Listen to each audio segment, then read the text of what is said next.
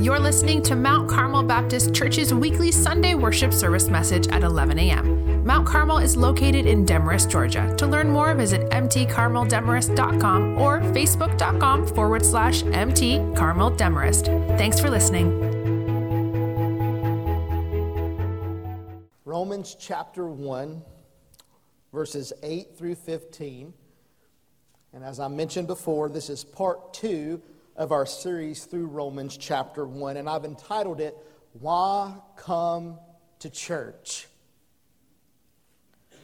Why are you here? Some of you are already wondering, why am I here? I could be doing so much else. It's easy to dismiss going to church. Church hurt can be some of the worst hurt. I've been hurt quite a number of times because of church. Church can be judgmental, nitpicky, especially if you're the pastor, shaming, hypocritical, overwhelming. Church can be lonely. And even worse, the church can be unloving. It's easier to say, as many do, I can be a Christian without going to church. Or, and this is what you'll hear a lot from my generation, I love Jesus, but not the church. A 2017 report by Barna showed that Christians who say that their faith is important to them, but haven't attended church in 6 months or more, now make up 1 out of every 10 Americans. 10% of Americans say they're Christians, their faith is important to them, but they haven't darkened the door of the local church in 6 months or more. And I go back to the question, why come to church?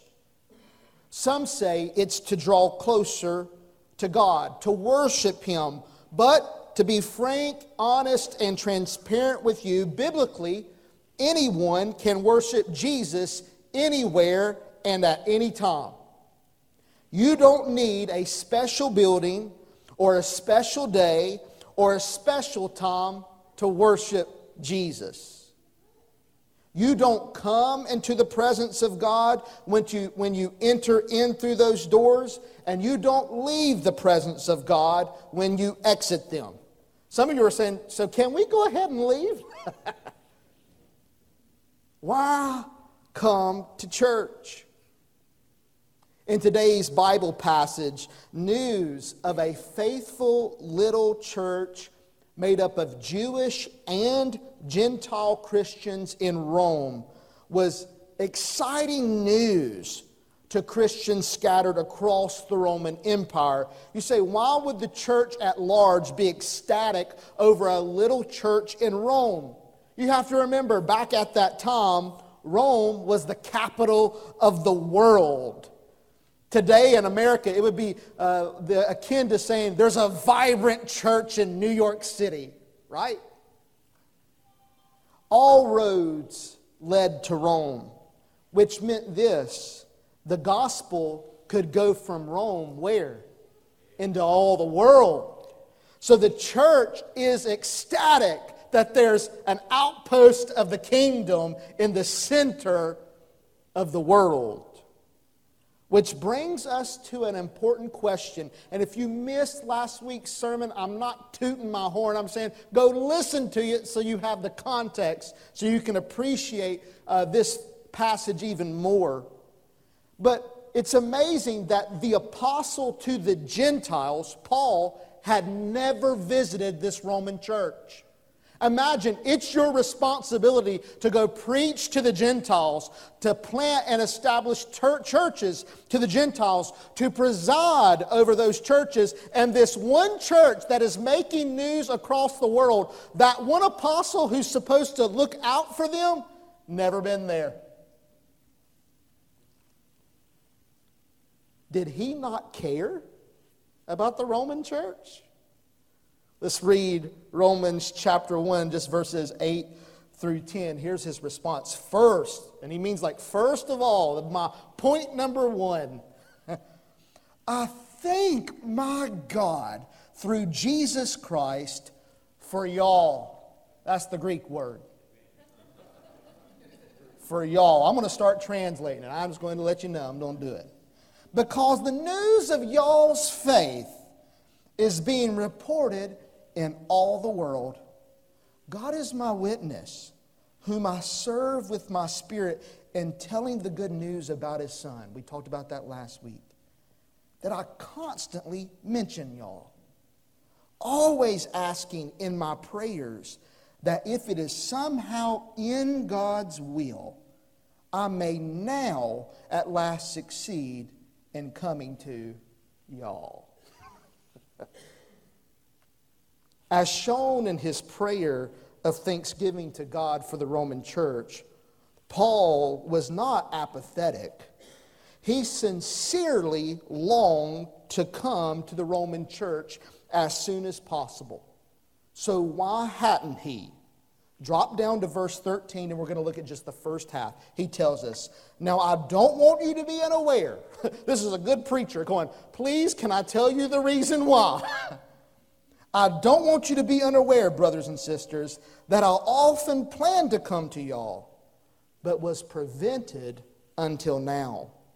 Paul explains that it was not from a lack of desire to go to the Roman church. He was, what does it say here? Prevented or hindered. He wasn't able to go. And that could refer to a number of things. It could refer to satanic or demonic forces that were hindering his ability to go. But most likely it refers to pastoral ministry. Paul is writing the Roman letter while he is at the church in Corinth. Now, you don't have to necessarily be a Bible student to know this, but if you've ever took a glimpse over 1st and 2nd Corinthians, the Corinthian church had tons of issues. And guess what that meant for Paul? Tons of pastoral ministry. He's trying to sort out all the issues in the Corinthian church. He's like, and once I get this church straight, I'm headed to you. I'm trying to put out the fires here. Then as soon as I do, I'm coming to your church. Now, let's pause a minute. Pause. May I remind you of Paul's journey to go to Rome. What it entailed when he finally was liberated and no longer prevented from going. How was his route to get to the Roman church? It is detailed in Acts 26, 27, and 28. I'm not going to read all of it. I'm going to give you my synopsis of those 3 chapters. But Acts 26, 27, and 28. You ready for how he gets to Rome? First, Paul was taken as a prisoner for his Christian stance. So he's in cuffs, so to speak. As a Roman citizen, Paul appealed to Caesar, the emperor of Rome, for his hearing about his Christian faith. They took Paul and they put him on a ship. While he is sailing across the Mediterranean, a violent storm broke out, battered, and beat up the ship. After being stranded for 2 weeks at sea with no food or water, Paul makes it to the shore of Malta. There, while he's gathering a bundle of wood for a fire, does anybody know what happens? He is snake bit. Church, if there ever was a sign for me not to go to church, it would be being snake bit. And you know what Paul did? He shook it off and he went to church. Ladies and gentlemen, how was your journey to Mount Carmel this morning? Anybody want to try to outdo Paul here? This is your chance. Stand up and testify. Shipwrecked, lost at sea for 2 weeks, hadn't ate a thing, and when you finally make it to land, bit by a snake.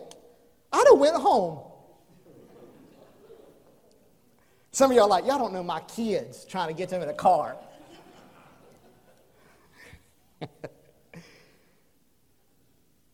But I really do mean this, and I'm not trying to guilt you.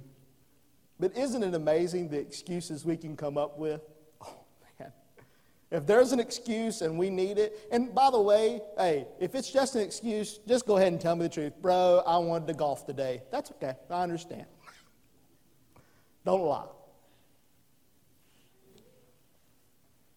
So let's get to the crux of the matter. Why come to church? Why did Paul go all that way to go to this little Roman church? Look at verse 11. Romans chapter 1, verse 11. For I want very much to see y'all, so that I may impart to y'all some spiritual gift to strengthen y'all. Did you notice that? I very much want to see you, to impart some spiritual gift to strengthen you. Then drop down to 13. We read the first half a moment ago. Let's read the second half. After the prevented part, he says, in order that I might have a fruitful ministry among y'all, just as I have had among the rest of the Gentiles. The very first thing I want you to write down in your notes and in your Bible app, for the reason why Paul wanted to go to the Roman church. Paul, number one, Paul wants to give encouragement. He wants to give encouragement. There's three things in those verses that I want you to notice. He first says he wants to impart some spiritual gift. A spiritual gift. Now, Paul had many spiritual gifts for ministry. It included his apostleship. He had an amazing teaching ability. He worked miracles. He spoke in tongues, and the list goes on. This was a man who lived in the miraculous. But that's not exactly what he means here. He's not saying, I'm going to your church to show off. I want to give you something. The idea is more of the umbrella term. I want to impart to you some, quote, spiritual good, or as we say in the South, it sure was a blessing to be at church. He says, I want to come and see you so that I can be a blessing to you. The second word he says here is he wants to strengthen them. And that means he wants to establish them in the faith, in the doctrines, in the content of the faith, in their own personal faith. He wants to firm them up. He wants to cause them to stand on solid ground and sound doctrine so that they will not be tempted to forsake their Lord and fall away from the faith. He wants to strengthen them in their faith. And then in the last half of 13, he says he wants some fruit. Now, he's not talking about literal fruit. This is metaphorical fruit. And the idea, we find him mentioning the word fruit in Philippians 1:22. Just write the reference down. Philippians chapter 1, verse 22. Paul uses the same word fruit about the ongoing fruitful work he will have among the Philippian church if his life is spared. This is not the first time poor Paul has been on trial. He says, if I'm spared, I'll have fruit among you. And then he goes on in Philippians 1:22 to detail what he means by fruit. And it's one of my favorite verses. He wants to advance the faith and joy of the Philippian church. He says, when I get to Rome, here's the whole point. My objective, I want to be a blessing to you.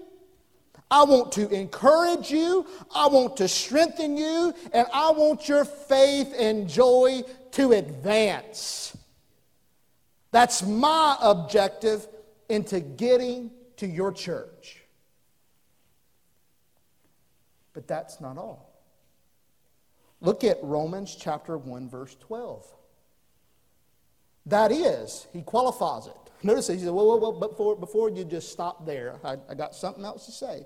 That is, to be mutually encouraged by each other's faith, both y'all's and mine. What do you do here? It's a two-way street, Roman church. I want to come and give you encouragement. And here's the second thing. Number two, Paul wants to get encouragement. He wants to get encouragement. Paul anticipated that as he strengthened, as he blessed, as he advanced the joy and faith of the Roman church, that Paul's own personal faith would be encouraged as well. Paul is stressing that he absolutely expects them to encourage him. That is, you'll encourage me too. Now, here's what I find interesting. We know from 1 Corinthians chapter 12 that every believer, listen, Mount Carmel, including you who believe in Jesus Christ, you have received a spiritual gift, a manifestation, a demonstration, an activity, an energy from the Holy Spirit for the common good of the church, for the enlargement of the church and the enrichment of the church. You have that as well, just as the Romans did who believed. In fact, if you go and look in Romans 15:14, write the reference down, Romans 15:14, here's what the Apostle Paul had learned about the Roman church. He said, "My brothers and sisters, I myself am convinced about y'all that y'all also are full of goodness, filled with all knowledge, and able to instruct one another." Check this out. Paul is saying, I have something to learn from you. Now, in case you don't get the gravity of that, may I remind you who Paul was. Before Paul came to know Jesus as his Lord and Savior, Paul was a religious fanatic. He went to synagogue every week. He never missed it. He knew the Old Testament scriptures like the back of his hand. Then, after Jesus' resurrection, Jesus physically appeared to Paul. Jesus spoke with Paul. Paul wrote scripture. Inspired by the Holy Spirit, he wrote down God's Word. And Jesus gave Paul authority to dictate what goes on in every church. That man that I just told you about says this: I need the church. Did you catch what I just said? Imagine, I know less mature spiritual Christians. None of us have Paul's pedigree, and I'll hear Christians all the time, I don't need the church. I've got Jesus. Jesus is enough for me. You apparently haven't read about our Jesus, because Jesus says you need the church. And if Paul needs the church, and Jesus tells you you need the church, you really are more spiritual than they? We all need the church. Every single one of us. So let's add this up. Why do we come to church? Here's the big answer. Write it down. We come to give and get encouragement. Did you see the mutuality in it, though? We come to give and... I can wait on you, church, because this is the mutuality. We come to give and get encouragement. Both and. It is not a one-way street. Write this down. This is a much larger explanation than the succinct one I just gave you. But church is gathering to worship Jesus. I mentioned this at the beginning of my sermon. Where can you worship Jesus? Anywhere, right? When can you worship Jesus? When can you worship with the church? Right here, right now. That's the difference. We are gathered together, gathered to worship. I hope you worship Jesus more than just when we gather. But I'll tell you, it stirs my soul to hear the saints sing and worship to Jesus.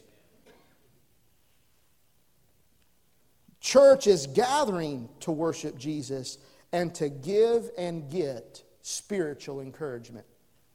Give and get spiritual encouragement. Some people are like a desert. They have no water. Some people are like a swamp, constantly poured into, but nothing ever comes out or flows out. And some people are like a mighty river, constantly poured into and constantly what? Pouring out. True Christians are mighty rivers. We've got too many Christians that are a swamp. They come and they get, and they never give. And I'm not talking about finance. I'm saying spiritual encouragement to other believers. Can we just imagine something for a moment? Imagine what difference it would make if you and y'all came to church consciously seeking to encourage others and allowing the faith, words, and actions of others to encourage you. Both and. What if every time I'm coming to church to gather with the saints to worship Jesus, but I'm also going to be intentional about spiritually encouraging others and positioning myself so that I might receive spiritual encouragement from others? So what? How do we do this? I read this from Carl Vaders this week, and I love the ideas, the many facets of application that comes out of this. How can we make sure we're giving and getting spiritual encouragement? So what? Write this down. Engage all 5 senses. When you come to church, engage all 5 senses. Here's what we know. When we engage all 5 senses, we are more involved, we learn more, we enjoy more, we contribute more, and we remember more. Now, every single one of you, by virtue of your presence right here, right now, you're knocking out 2 of the 5 senses, sight and what? Sound. But can I go one step further? And I do. I'm not trying to just treat you and patronize you, but I am thankful that you have come to gather and hear the preaching of the Word of God. But let's take it one step further. All right? If all you did in this capacity of sight and sound was just to receive a message from me, are you doing mutual encouragement? No. Right? At some point, something has to flow out. So I want you to do some things. I'm going to just list a couple of things. Write down the things that impact you. Write down the things that you might try before you leave this place or the next week you come. For me, and I know I need to work on this, I'm a talker. I don't know if you realize that. So for me, it's this. Listening to others about God's faithfulness in times of trouble. Let me tell you what a wonderful environment to do that is. Go to Sunday school. One of my favorite things about Sunday school is sitting back and hearing God's sovereign faithfulness in the life of another believer.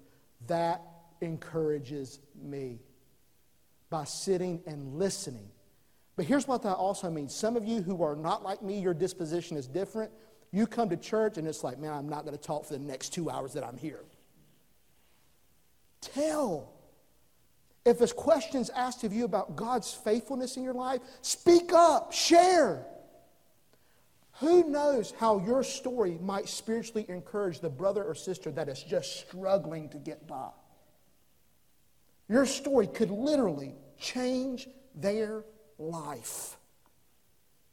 I'm going to go ahead and do another thing. When we fellowship, share and ask spiritual questions. I know how this works. I know how church works. We generally like to start with public questions. And what I mean by that, how's your family? How's your job? Things busy? Your kids okay? We go about that. Heaven forbid we actually come to church and be like, how's your walk with the Lord? Is there anything I can pray for you about? Church, if we can't come to church and talk about spiritual things, I'm sorry, we've done you a disservice. Find another church. Matter of fact, when you find one, tell me I'd like to go. It's okay. If the game is talked about more than the spiritual things at church, we have an issue. We can talk about the game anytime. This is dedicated for spiritual encouragement, right? So don't be afraid. Hey, ask somebody. It's okay. You're in an environment where you're supposed to ask people, can I pray for you? Share with me what's going on. This is what we exist for that purpose. This is my favorite one. I thought about this, and I know this is going to make some of you cringe, and I'm happy about it. Share a hymn book with somebody. You say, do what? Have you heard me sing? That's the point. I haven't. Get up and just go like, yo, me and you, we're going to just tear this song apart together, right? We're going to do it. But you know what? What you might really be doing is like it talks about in Colossians, you're singing to one another in psalms and hymns and spiritual songs, singing with grace and melody in your hearts to the Lord. Because you know what? It didn't matter. You're not an American Idol. You're not going to win any kind of Grammy because of how you sung your hymn book. But it just might encourage that brother or sister beside you. They might even get a good laugh out of it. That's okay. It's okay. Here's the other thing. Sight, sound, touch. Now, I've got to be careful with this. I understand how this can be abused. This is a Josh Taylor rule. I'm not trying to be hypocritical or pharisaical. And I try my best on the first part. I definitely do the last. Arrive early and stay late. And here's what happens. If you sneak in at 11:05, and by the time I say amen, you're hitting that door, that means you're not engaging with any Christian. And so one of the rules in my family, what we've done is you'll notice, we try to always stay late after church. You say, why? You ain't got nothing better to do? Oh, man, the Saints play today. I got stuff to do. What are we doing, though? We want to make space and time so that if you have questions, comments, rude remarks, prayer requests, an appointment is set up, there's times where we can engage one another. Arrive early, stay a little late. Here's the other thing, though. Shake hands. Give side hugs, right? A lot of people are like, don't you straight up hug me like that. Side hug them then. And here's the reason why I still want to encourage some type of physical touch in the church for two things. If we refuse to just shake somebody's hand, then I can pipe my preaching into all your homes. I can do it from my bedroom. One of the reasons we've gathered together is to look people eye to eye and tell them, I love you. Shake their hand. And here's the part that I've realized the more I've pastored. Some folks look to this hour every week because it's the only hour in the whole week someone's going to look them face to face, speak to them, maybe shake their hand or give them a hug. This hour. All right? Now, I ain't talking about some love fest. Good night, they'll come after me. Use wisdom and discretion. But go and shake somebody's hand. Let me tell you another one. I'm just giving you ideas. I know this is going to make a Baptist church mad, but it's going to be great if it ever happens. Switch seats up one day. Just do it. Did this initiative on one Sunday. He picked it out a month out. We may just have to do this. He said this. He says, I don't want us to get into the humdrum routine of church. He says, so here's what I want you to do. I want you to choose a different parking spot, choose a different seat, sing with somebody you ain't ever sung with, right? Just try something new, meet new people, engage people you've never met. And I never forget, he ascended the pulpit that morning after he had told us all to do that. He says, I got something to confess to you. We're like, what's up? He says, I pulled right into my pastor parking spot this morning without even thinking about it. Hypocrite. He says, I literally got out of I came in, sat my stuff down in my office, realized it, ran out, moved my car. We get into the same rut. We do. I can tell who's here now. I'm getting here. I'm moving on year 3. I know your spots. Mess me up one day. Just swap around. And you say, why do that? Because you may bump into somebody you haven't ever talked to. Now, they could be angry with you, but it's still conversation. I know the last 2 senses have got to be just getting at you. Smell and taste. You're like, my neighbor smells. I'm actually getting it right now. Here's what I want to address. Every 5th Sunday, we have communion. we handle the cup and the bread. Now, as long as it's not really stale, it don't smell bad at all. It's a joke, folks. They're like, you're all selling us stale bread. But here's the part I want you to realize. If you go back and look at Acts, and Mount Carmel does a pretty good job about this, they constantly are fellowshipping over what? A meal. A meal. A meal meant solidarity. We stand with one another. And I know there's even days you're like, Josh, there's a meal today. I didn't even plan it. That's the women. You blame them, not me. All right? Joke again. But what I want you to do is this, and I'm the worst at it. No lie. Sometimes on Wednesday nights when we have fellowship meal, it's like date night for me and Mandy because like everybody else was watching the kids. So we get to talk. But when you go down to that fellowship hall to share a meal, hey, go sit with somebody you ain't ever sat with. And I know it's going to be awkward at first. I get it. But that's what it takes to find that source of mutual encouragement. Let's read Romans 14. He says this, I am obligated both to Greeks and barbarians. This is not going to, you may not like what I'm about to say. You and I are obligated to share the gospel and spiritually encourage one another. Some of you ask, well, when did I become the debtor? When did I get the obligation? And here's how this works, like how Preacher John Stott puts it. All right? I can become a debtor if I go and borrow money. Right? But there's another way in which I can become a debtor. If Andrew gives me money to give to Caleb, right? I am now indebted to who? Caleb. Is it my money? No, it's Andrew's money. And this is exactly how it's worked with Jesus Christ. Y'all, we can never repay Jesus for all the good he's done for us. So here's what he does. He says this, pay it forward. Literally, I want to read this verse to you. Romans, I got to find it. I just had it earlier. 13:8. Ready? Romans 13:8. He says to have no debt with anybody but this, the continuing debt to love one another. Did you notice that? Isn't that interesting? Because here's what happened. Jesus goes, you're never going to repay me. Do not try to repay me. Love them. Love them. You want to love me? Love them. You want to serve me? Share the gospel with them.